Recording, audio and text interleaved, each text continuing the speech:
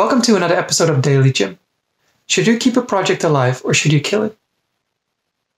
The other day I was talking with somebody who told me he's been working on a project for the last 2 months. It's already being served to customers, but the financial returns have been pretty much non-existent. And as a result, he's starting to wonder whether the project should still continue or whether it should be discontinued and they should spend their time and energy on something else. And that made me think, how would I evaluate if a project should be continued or discontinued? There are two main factors I would look at before I start thinking about to what extent should it be continued and for how long should it be continued. The first factor for me is what are the benefits for the company? Sure enough, the easiest ones are financial returns. The inputs, your expenses, versus the outputs or the revenue or returns you're getting. If that's a positive measurement, then that means you have profits which can be allocated into different parts of your business to help grow your business. If it's a loss, it seems like it's not really worth it, but there might be other benefits that the company can gain. Think about branding purposes. By doing this project, you might be building awareness for the company, which might lead to people reaching out to you, where those people could be turned into a certain sales funnel and having those people and selling those people other services or products that your company offers.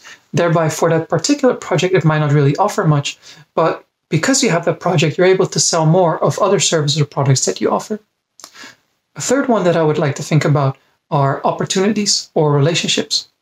Think about it this way. If you're creating YouTube videos in the beginning, financially, it doesn't make any sense because you're trading in time, you're putting out a video, but you're not getting financially anything back for it in the beginning because almost nobody views that video.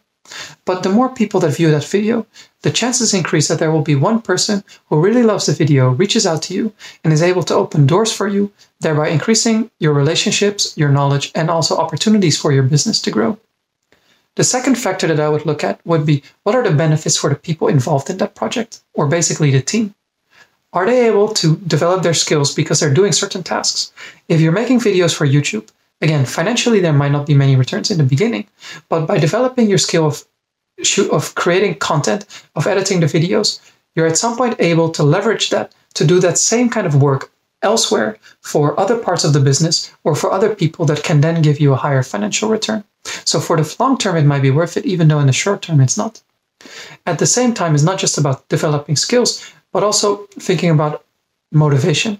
Because if these people are able to take on roles and responsibilities that they otherwise wouldn't be able to do, it might still be an incentive to keep them there so that they're developing certain intangible skills or values or so that can at some point, again, be useful within the organization.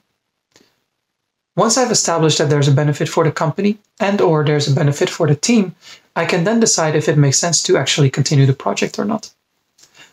From that point on, I think about who should spend most time on this. And I would pit the manager versus the people involved in the team.